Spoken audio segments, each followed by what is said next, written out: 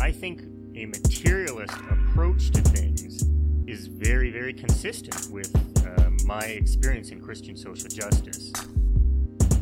I feel like the deeper I get into anarchist practice, the deeper my faith is getting at the same time. I would hope that, securing means of life for all would be something all people of faith would say, oh yes, that's at the basis of what we believe. Those who are most marginalized know the most about the true, good, and the beautiful. To me, it's less that I think building class solidarity is a bad thing, as much as it seems like if you don't attend to things like anti-Black racism, that's always going to get in the way of building class solidarity, actually.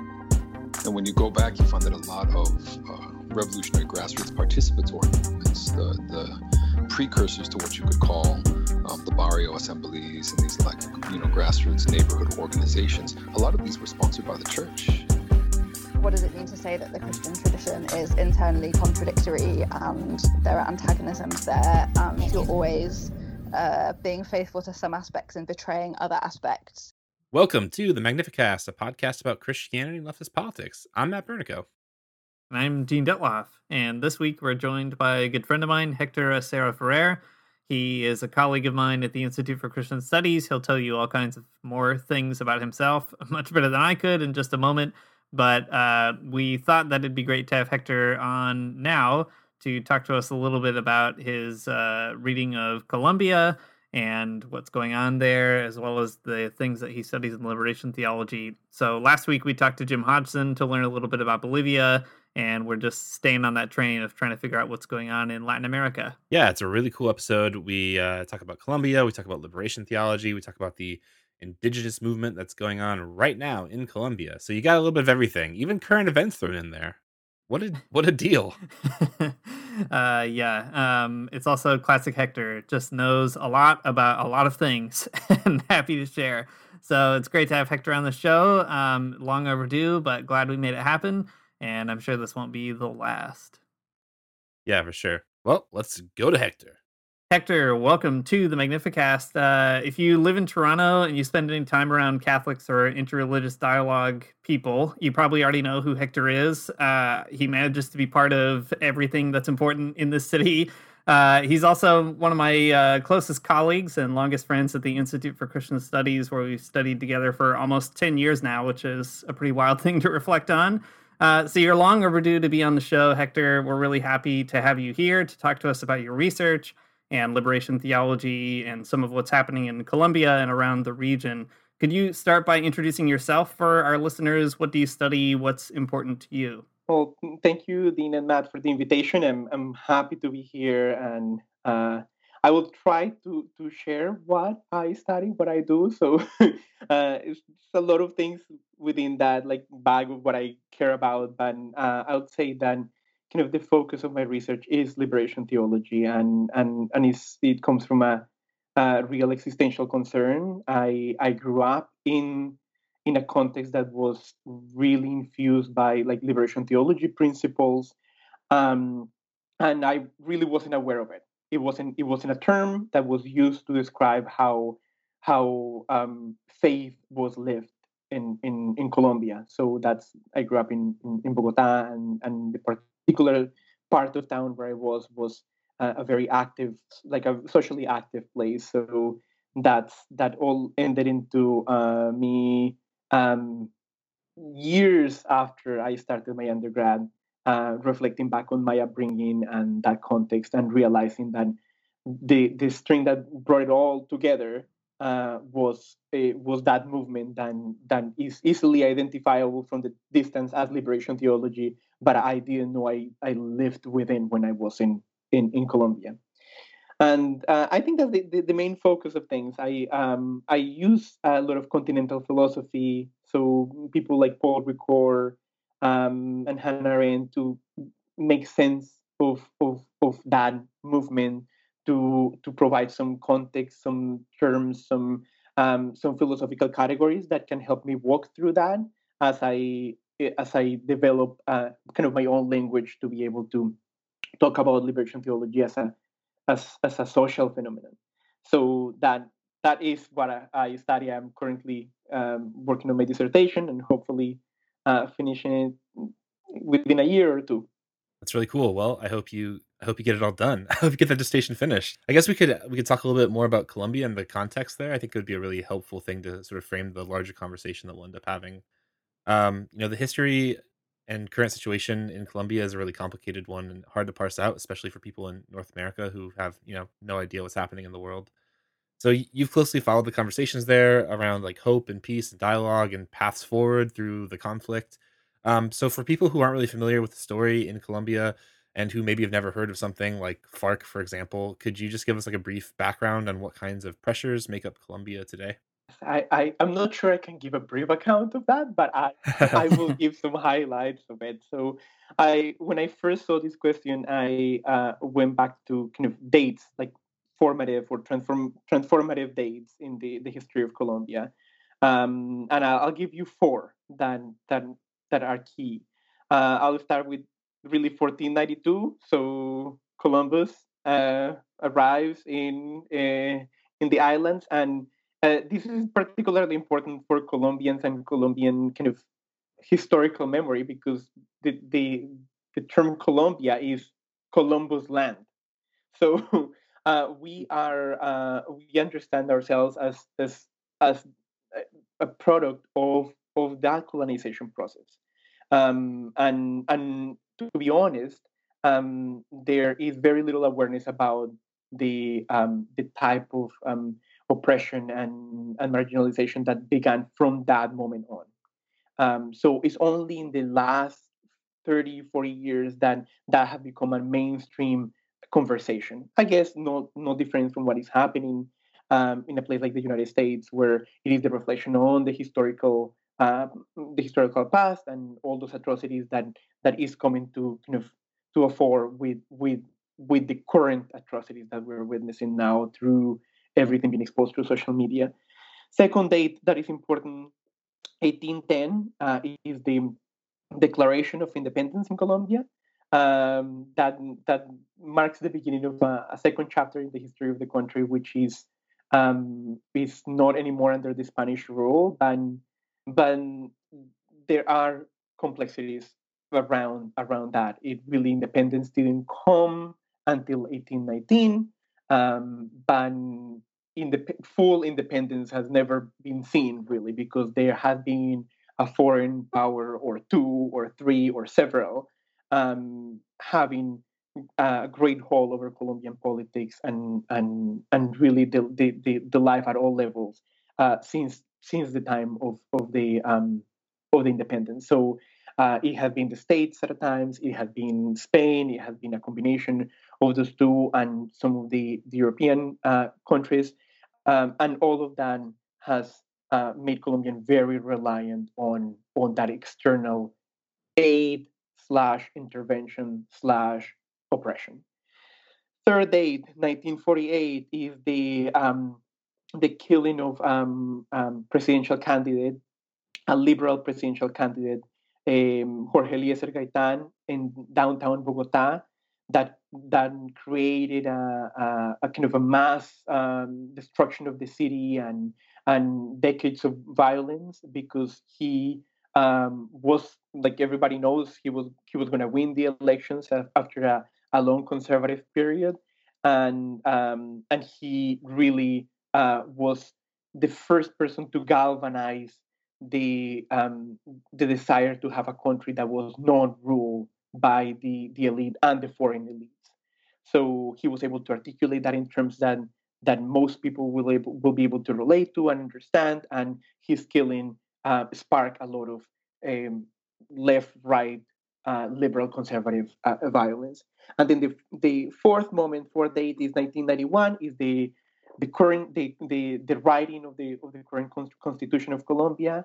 So in spite its context of oppression and everything that has happened with the country, we managed to develop a constitution that is somehow embedded in a lot of the more progressive ideals around having a solid, robust democracy, having minorities being protected, allowing women and different racial groups to have a voice within the construction of country. So those are the 4 points that will give you a sense of those cross pressures that build Colombia, which is the resistance to the oppression that comes from foreign agents, the internal class struggle between the landowners and most of the population, and then the third aspect of it, which is the production and drug trafficking, then is added to how those pressures get sorted out starting in the 70s and continuing to date. But all that context to create a framework to understand the groups that debate with one another what Colombia should look like, and those are guerrilla groups that are either of communist or socialist origin. There is the paramilitary groups that are the illegal army forces that respond to the guerrillas, because the state and the army of the state is not capable of controlling the guerrillas because it's too weak. And then, in addition to that, a number of private illegal groups that defend or that they claim to defend certain areas of the country. So you have several agents of the conflict all coming together, all claiming different areas, or all approaching the violence and the corruption and everything that happens in the country from different angles. And the largest of these groups, which was FARC, then decides to undertake a peace process with the government, which ends in 2016 with the peace agreement between the government and FARC. But with the absence of FARC, there is now a vacuum of power in the country. So that's where we stand today. Thanks, Hector. That is an impressive way of summarizing everything, for sure. So we appreciate, especially having all those dates are good to have in mind to get a long view of what's going on in the country. Something I found really fascinating just about your work and getting to know you over the last several years is how you've tried to navigate those issues, those social issues, political issues, using different kinds of tools from theology or philosophy. And in particular, you write a lot about the importance of memory. So in that context you were just describing, where there is a lot of violence and civil war, things like disappearances and people who are not found, you've done all kinds of work on the political and theological relevance of that category of memory. Do you have some examples maybe that stick out for you where memory is an important feature in Colombian society, or where you see that as a sort of way of engaging all these complexities that you were just laying out for us? Yeah, I think that part of what happens that is really is something common to Latin America, and I'm sure it happens in other places, but it's particularly relevant to the situation in Colombia, is what we call in like internally, and you'll see that in the media, a gota gota violence. So drop by drop violence. The fact that there wasn't a big civil war, or there wasn't a big one event that transformed history because it destroyed everything. No, it's been something that has happened since the moment of the conquest and colonization all the way until now. And the overall population has gotten used to that being the way of being in the world.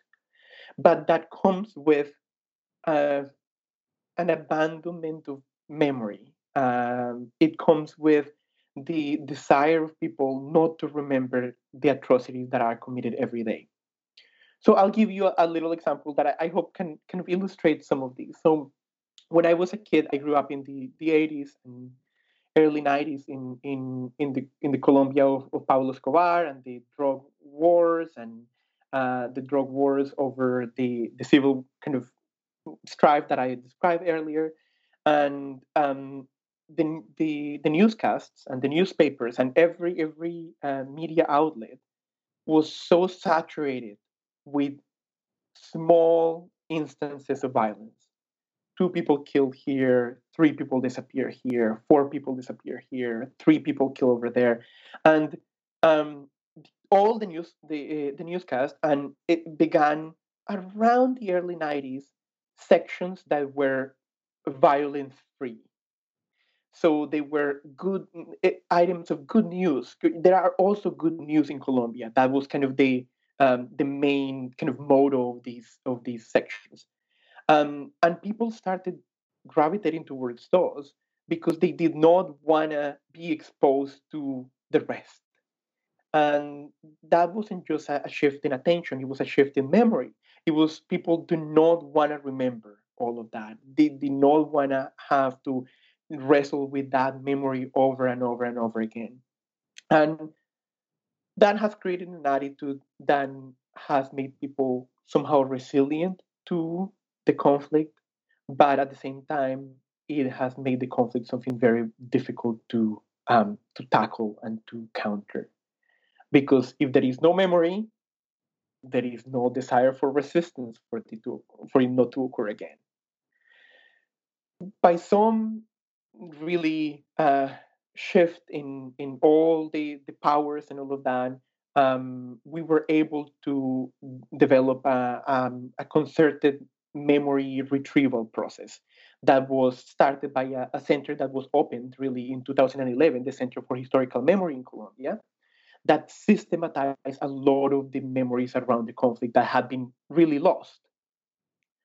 And that was also in preparation for having really a peace agreement with FARC, because there was the expectation that if FARC wanted to come to the table and have a conversation with the government, people needed to know the truth, and people needed to come to terms with the truth and be able to kind of create their own judgments about it. But that sparked a number of a kind of localized memory retrieval processes done with not only FARC, but many conflict agents, with the paramilitary, with the legal militia in the cities, with even community members that were in strife with one another because of all these underlying unrest. So then it is in that context in which I became really kind of passionate about it, because I started seeing how it wasn't that we had all forgotten or decided to forget about it. It was that, yes, the mainstream media had forgotten about what had happened and was attempting to make that kind of a social policy with the really the help of the state. But local communities had their own memory processes.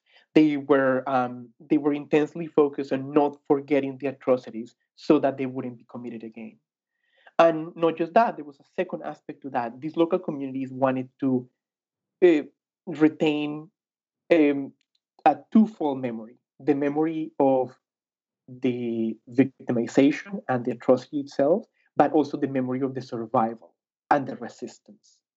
What did people do in those situations that allowed them to survive and continue living, even though they had suffered the worst of the worst? And these processes, they are because they are localized. They look so different across the board, and that's really fascinating because people develop their own tools to preserve that, to preserve those judgments, so that farmers and minority communities and mainly groups of women across the country could tell the story when the time came to tell it in public, in the kind of larger national stage. And so that is really what I study: how that process of kind of localized memory retrieval processes became a national process. Is not finished. Is not fully resolved. But to me, is a hopeful sign of a movement towards an answer to what the country has been suffering for so long. I think that's a really fascinating way to analyze the situation through memory and like how the story gets told. Also, it's just such a really fascinating and kind of inspiring idea to not let like media media sources have sort of the organizing principle of those memories, and that the people themselves are really invested in that process. I think that's really fascinating. Some of the other work that you've done is around ideology and imagination, which is pretty tied to memory as well. I think a lot of people might have a one-dimensional understanding of both those ideas, but you do a good job of drawing out the complexities of them in some really interesting ways. So, do you want to talk a little bit about ideology and imagination and what they mean for you?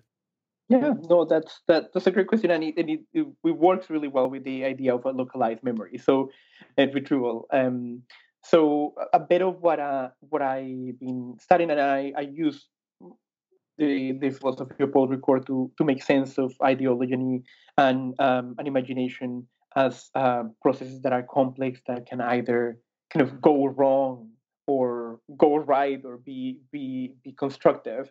So I use that understanding to make sense of what happens when those localized memories start entering into conversation with one another in the overall kind of national space of dialogue.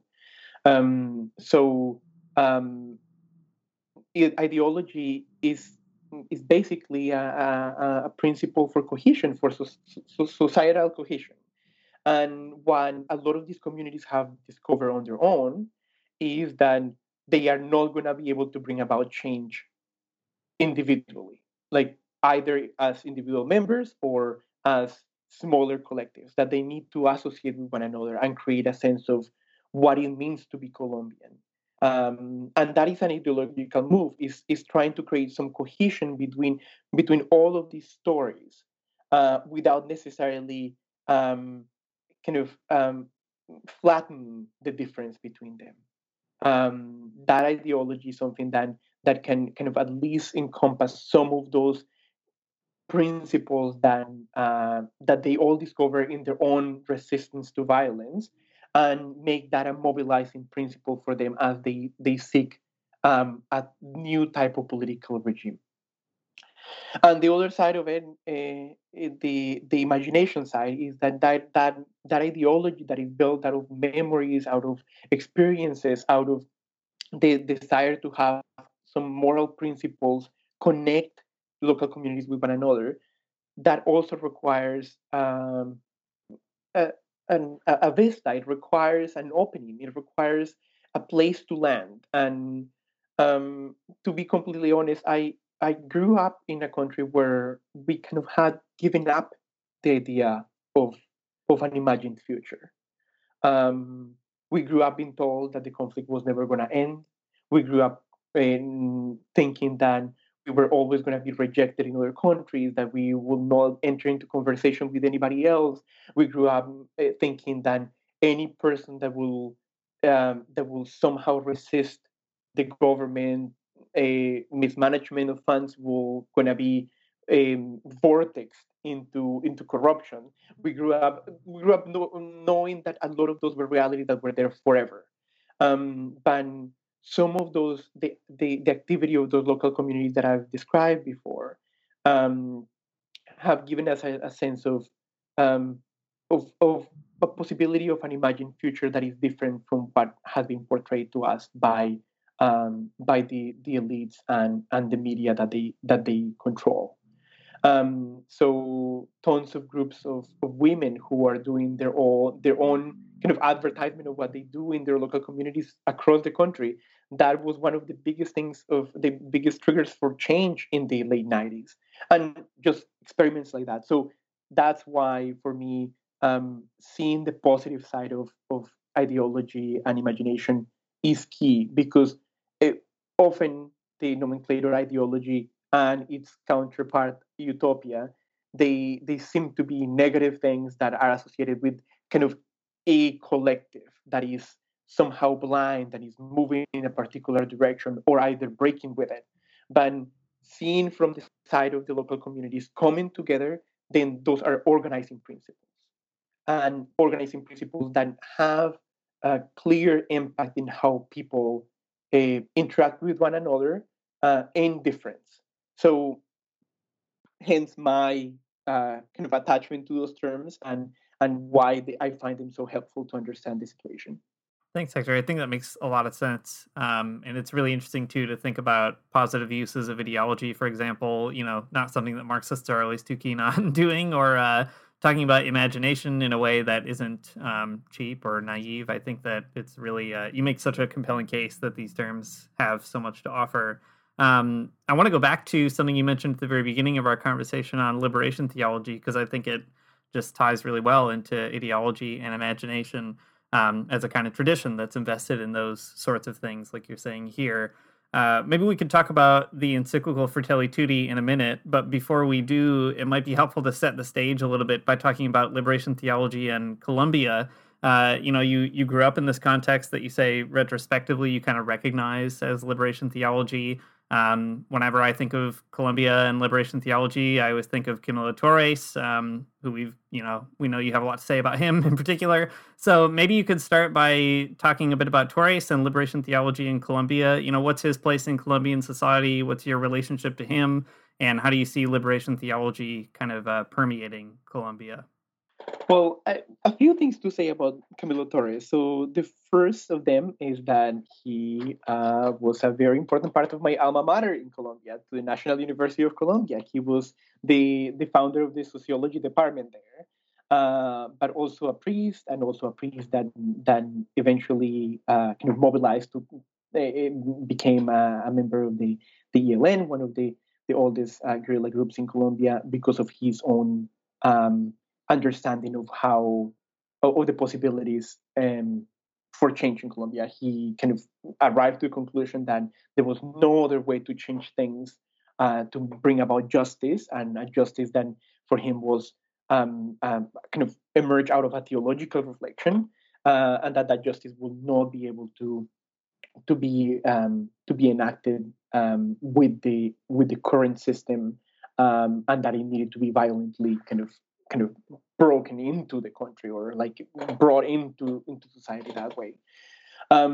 He is definitely a key figure to my own understanding of liberation theology, even though he's a predecessor of what we officially know as liberation theology. So liberation theology is a movement that we identified the birth of it in 1968 in Medellin, with a meeting of these Latin American bishops. So he is a figure that started thinking this way beyond that.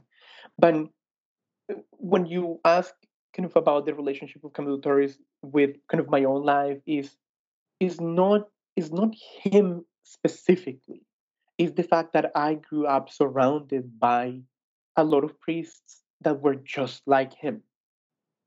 Camilo Torres was just one more voice within a church that was really deeply aware of the injustice that was being committed around them. So these were social leaders. These were people who decided to join the church, to pursue a religious vocation because of their commitment to transformation, to social justice, because of their commitment to bringing about justice for those around them in their own communities.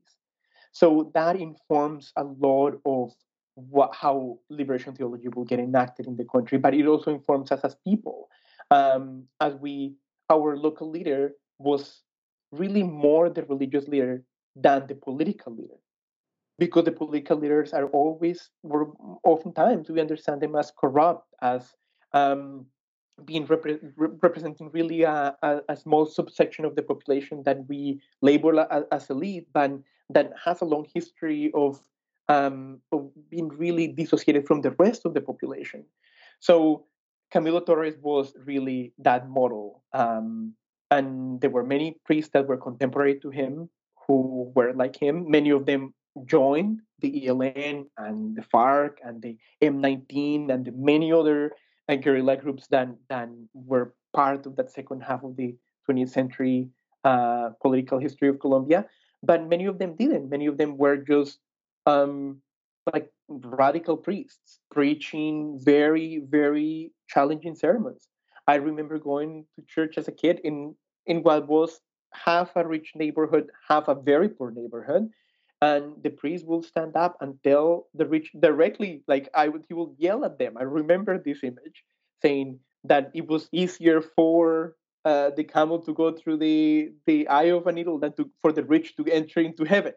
And I'm talking to you. I remember that second part of it. And that was the discourse, and we were there every Sunday listening to it.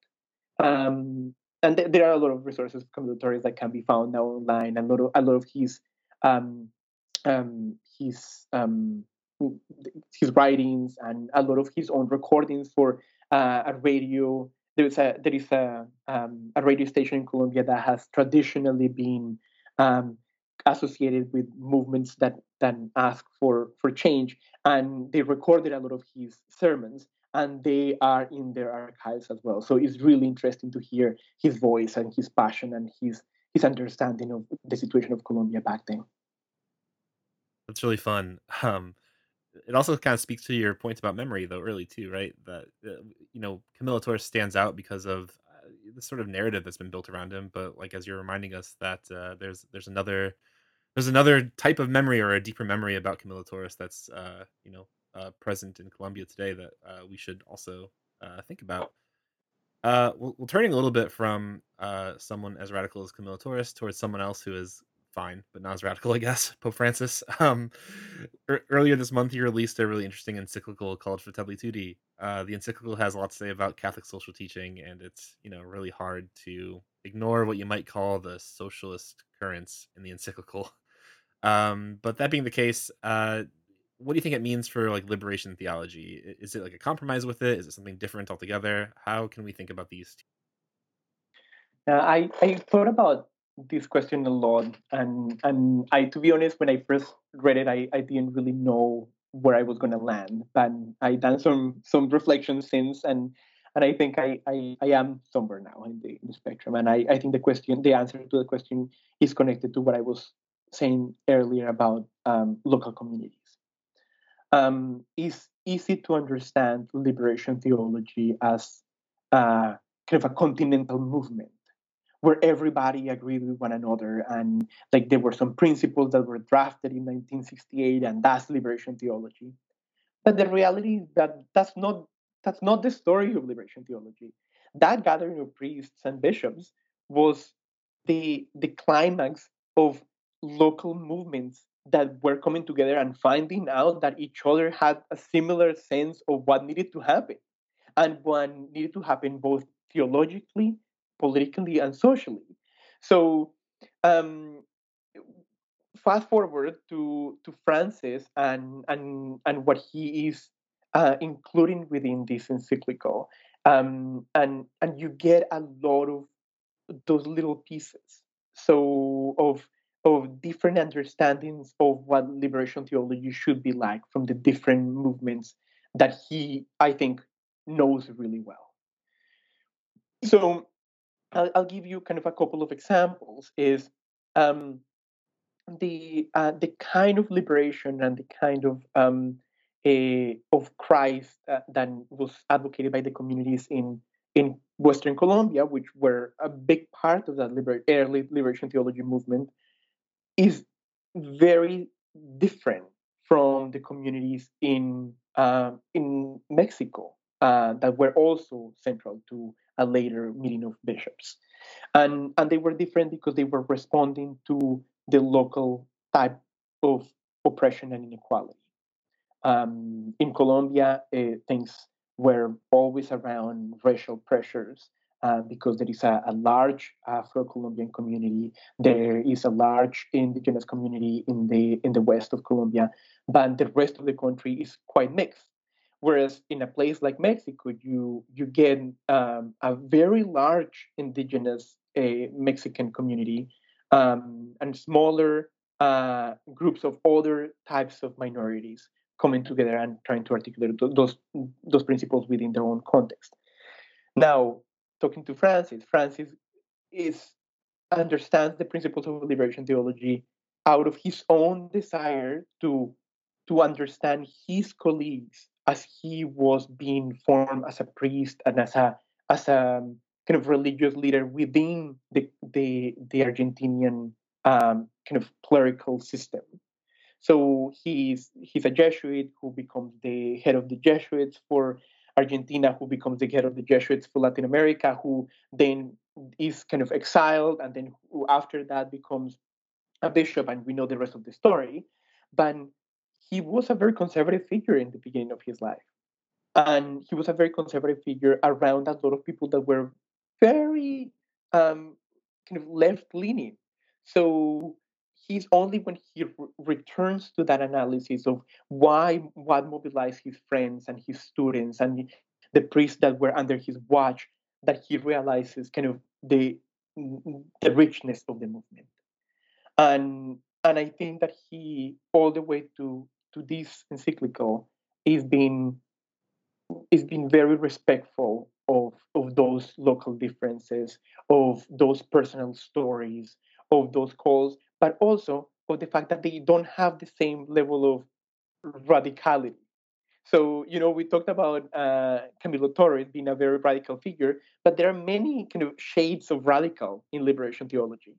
And it's not either liberation theology or a watered down liberation theology. No, it's that other less radical versions of it are very unique expressions of liberation theology as well. And he is picking up on that. And you can see it, and not only here, if you go back to previous encyclicals, down to Evangelii Gaudium, you're going to see that there are this moment when he gets really kind of riled up, and he says something about we need to make sure that the church kind of that responds to the cultural moment, and then that it dialogues with people, and he uses very forceful language. And a few paragraphs later, he will be very conciliatory and kind of centrist. But I think that he is bringing out all those different voices, and he's trying to put them together in unified texts that will speak to the rest of the church. That might be the process that I see here. I might read different shades of liberation theology in between documents, but also within this document as well, as extreme as this seems to some more conservative Catholics. It's good to see Pope Francis that way, I think, Hector. It helps make sense of how he's maybe more conservative than some people like and more radical than other people would like, that he's always sort of negotiating the very, very big tent that is liberation theology, plus all the other kinds of Catholics in the world. So I appreciate that perspective. We could ask you to talk about liberation theology for an entire episode, I feel like. But I want to make sure that we get to some more recent things that are happening in Colombia. Maybe we can circle back to some of that theological stuff here as well. We've been talking about a lot of history, but a lot of these forces that you've been introducing us to are still really relevant in Colombia. And just this past week, we've seen some stories come out about an ongoing indigenous struggle in Colombia called the Minga Indigena, or I'm sorry, you'll have to say it right for me. That's coalescing around a big event in Bogota. Could you tell us maybe a little bit about what's going on with this current movement? What is it, and what's the sort of relevance in a place like Colombia? This is a very interesting kind of development for me to see these days. So it's the Minga Indígena. So indigenous Minga. And just to give listeners a bit of context, Minga comes from the Quechua word Minca, which means collective work or kind of communal purpose. And a Minca could be both a communal kind of action or a communal decision. So that it has different kind of shades to it, which is quite interesting. And I'm glad that they are retrieving this terminology, this Quechua terminology, to give a name to movements that really have started since October of 2019. So a lot of scholars, and particularly in Ecuador, will call October of 2019 the October of the awakening. And then a lot of awakening movements. I don't know if you remember, I'm sure you do, because we've talked about this, the different movements in Ecuador, in Bolivia, in Colombia, in Chile, in we're seeing the fruits of some of those now, but they started in October and they've been brewing for a while. And these groups, what they have to them, which is different from previous expressions of protest, is that they have been led mainly by indigenous communities. And I know the term indigenous is not the preferred term for a lot of the community that I'm referring to, but it gives us an idea of who we are talking about. People who connect themselves to a pre-Hispanic past in Latin America, and these communities they react to two types of violence. So they react to what they call the extraction violence, so any violence that comes with the colonization, conquest, and neo-colonization process that is about getting natural resources out of Latin America and to other places, and the armed violence done by either left or right or center or whatever group it is. So that is the main kind of tagline of the indigenous groups leading these marches.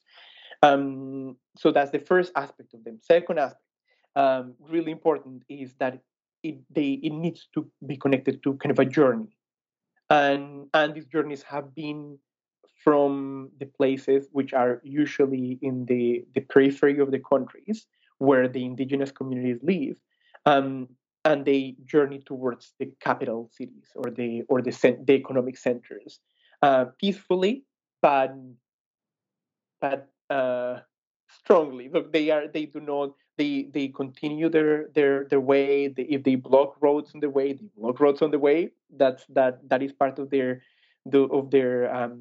MO. But at the same time, they do not enact any violence along the way. And there are different takes on what protest and violence, how they should interact with one another. But their vision is that it needs to be pacific.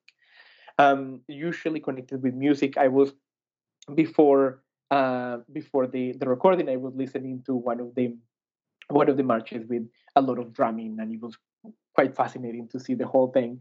But it usually it seems very happy. So for a North American eye, if you were to just watch the video of the little clip of the drumming, you will not know it's a protest. You'll think it's some like street art thing, because there is the kind of the violent content of it is not there, but there is a very strong presence. You can really sense it. So, okay, so that second aspect of the Mingas. Now, the third part of it, which is even cooler than everything else, is the fact that they galvanize a lot of the communities from other ethnic backgrounds and student populations. So it is now not only indigenous, it is Afro Latin Americans, and in the case of Colombia, Afro Colombian, um, and tons of students from universities. And within the students, what is really interesting is that is students from the public universities, who are the ones that usually protest, um, but it's also a big contingent of students from private universities. So kids from rich families that are part of the landowners that are enacting some of the oppression that we are talking about, realizing the oppression that they are enacting and joining these marches. So there, you have all of that into that in the same pocket, and they all journey towards the main squares of the cities, and in this case of Bogota, the capital city, in a very colorful march. But also, um, their message is very clear around the absence of the government. The government has not been present as a support to them. And there are different ways of interaction between kind of First Nations or indigenous communities and states. But in the place of in the context of a place like Colombia, there is a sense that they are Colombian as well. Most of these communities consider themselves Colombian Wayuu, Colombian Paez, Colombian. So they think that the state has a responsibility with them. Is a different responsibility to the one that it has to the rest of the citizens because of their ancestral heritage. But they are claiming that the state is not protecting them. So in the absence of one of the biggest agents of the conflict, which was FARC, that used to be kind of protecting those territories, but also providing surveillance / leadership is a very complicated role that they had in those territories. Then now the leadership is under the indigenous leaders, they what you will call here the chiefs. We don't call them that way, but um, they are now understanding that they are in charge of their own territory, but the state is not present to provide any support or to provide any protection from the other armed agents that are now trying to take over their own territories. So these Mingas are also a reaction to that weakness of the state. So it's a very complex process, but it's something that is also doesn't end there. The Minga is part of a longer process. Is a number of mobilizations. They will continue with that. The journeys will continue across the Americas as well. So you've seen that one of them is actually it was actually trying to get through the Americas all the way to the UN. So that idea of journeying pacifically but steadily and making themselves known by gathering other groups within society that will understand what their desire for change is. Such a fascinating story and incredibly uplifting too. A very good thing to hear. I'm really interested in. Well, I mean, there's so much going on. I would love to know what you think about where the movement is going, but I don't know how keen you are on to predict something. But I'm also really interested in hearing, I guess, more about the FARC part of the story. I mean, FARC has a really complicated history in Colombia, and just to say the very least about it, for sure. But you mentioned that when FARC sort of like disbands and moves out of those spaces, it creates a power vacuum. I guess, like, how is all of that really playing into the situation? Like, how does the aftermath of that slow drip by drip civil war play into this indigenous movement specifically?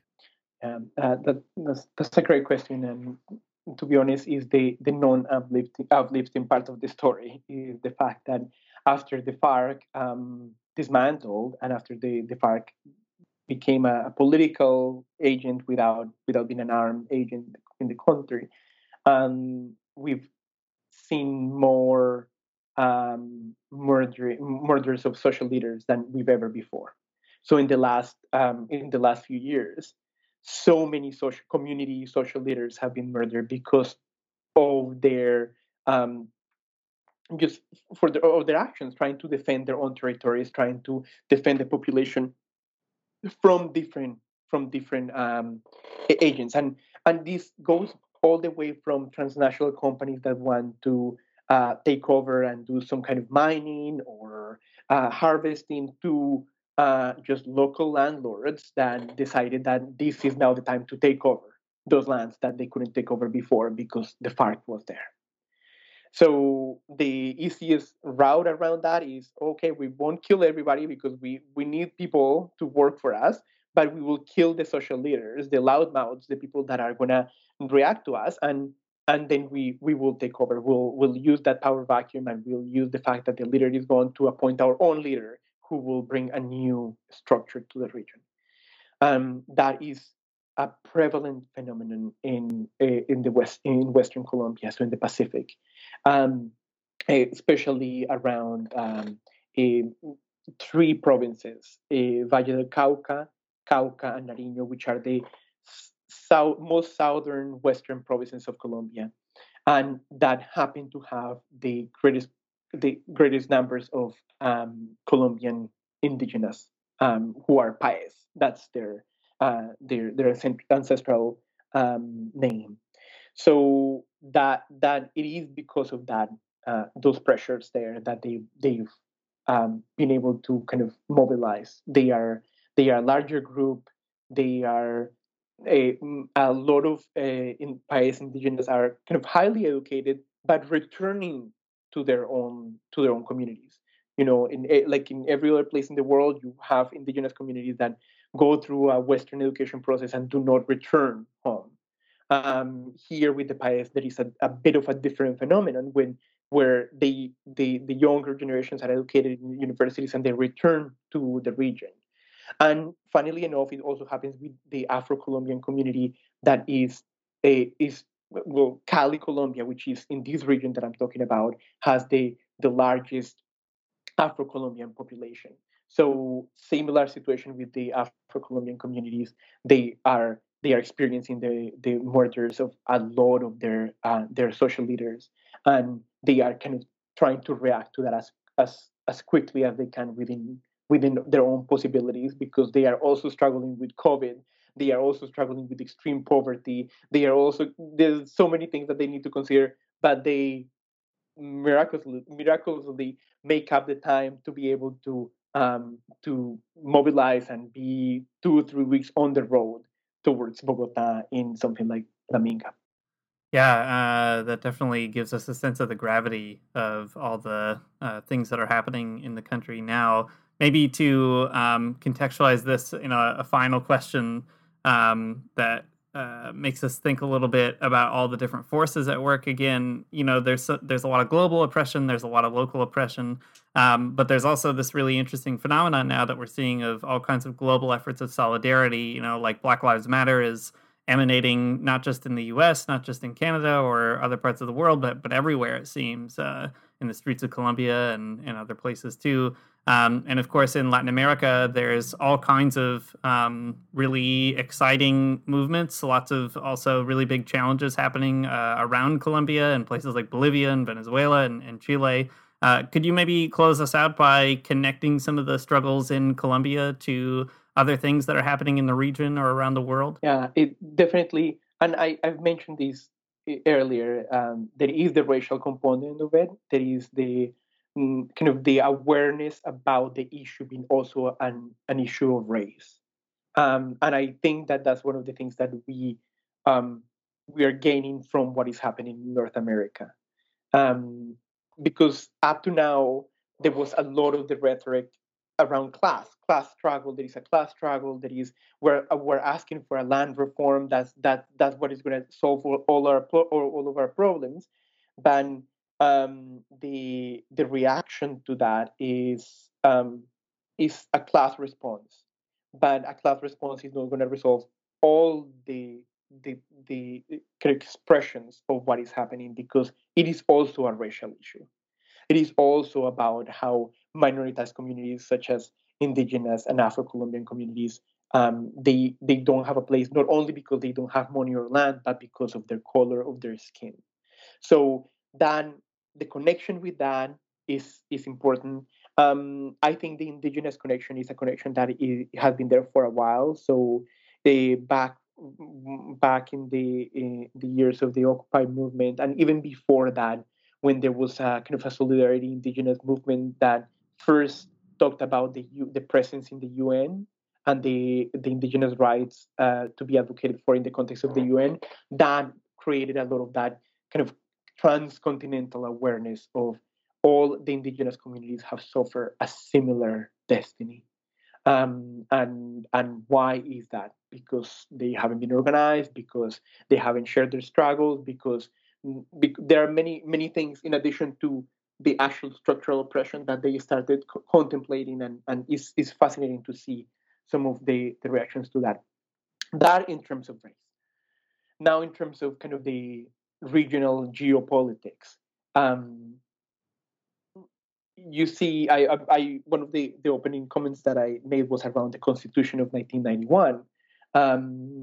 It's a very early kind of new constitution, new hopeful constitution in Colombia, and that constitution has been the object of so many critics and so many debates. But it is something that we can hold on to in a way or another as a sign of a hopeful future for Colombians. But it hasn't happened everywhere in the region. As you could see with the case of Chile, the constitution, still the constitution that was written during Pinochet's time, and Pinochet is openly declared an international criminal, someone who committed crimes of against humanity to his own people and with neighboring peoples as well.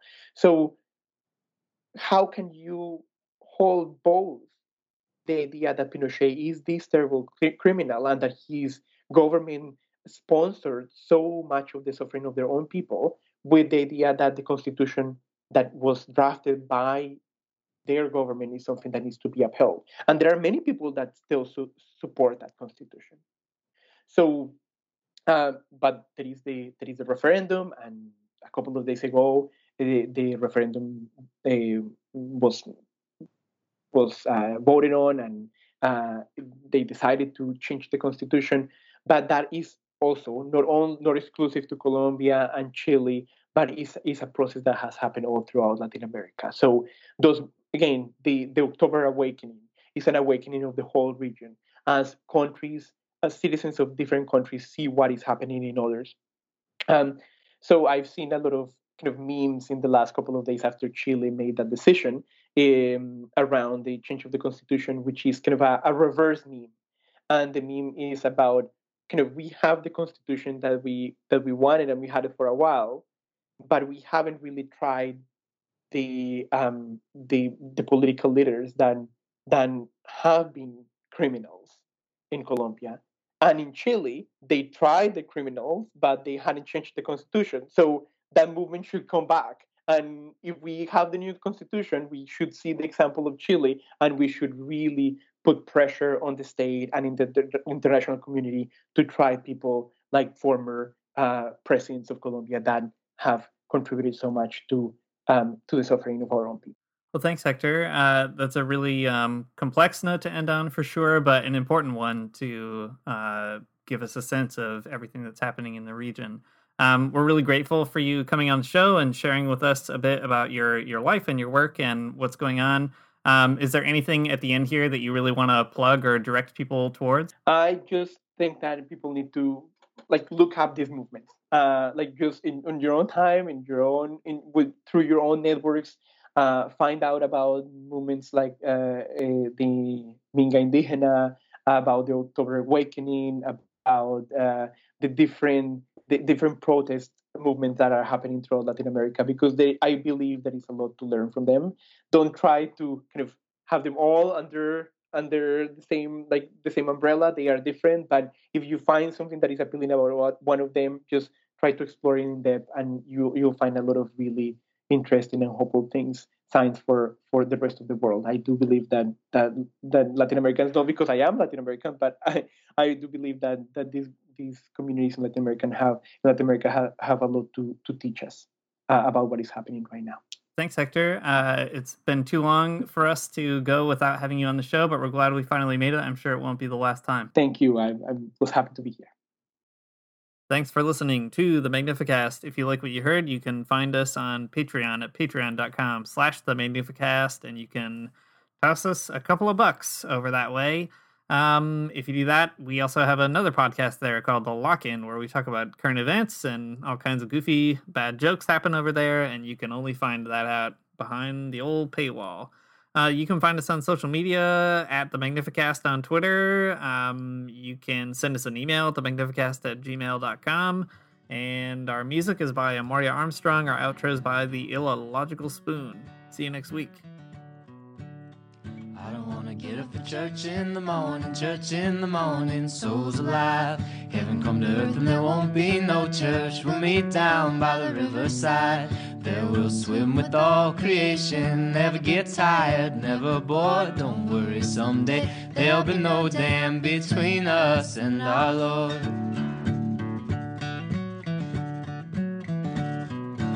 Jackson, keep your hoods up. Keep your hoods up and you stay up late. In Jackson, you keep your hoods up. Well, you keep your hoods up and you stay up late.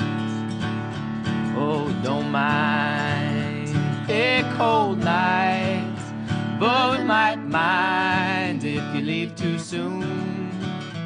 So come on now, it's still early.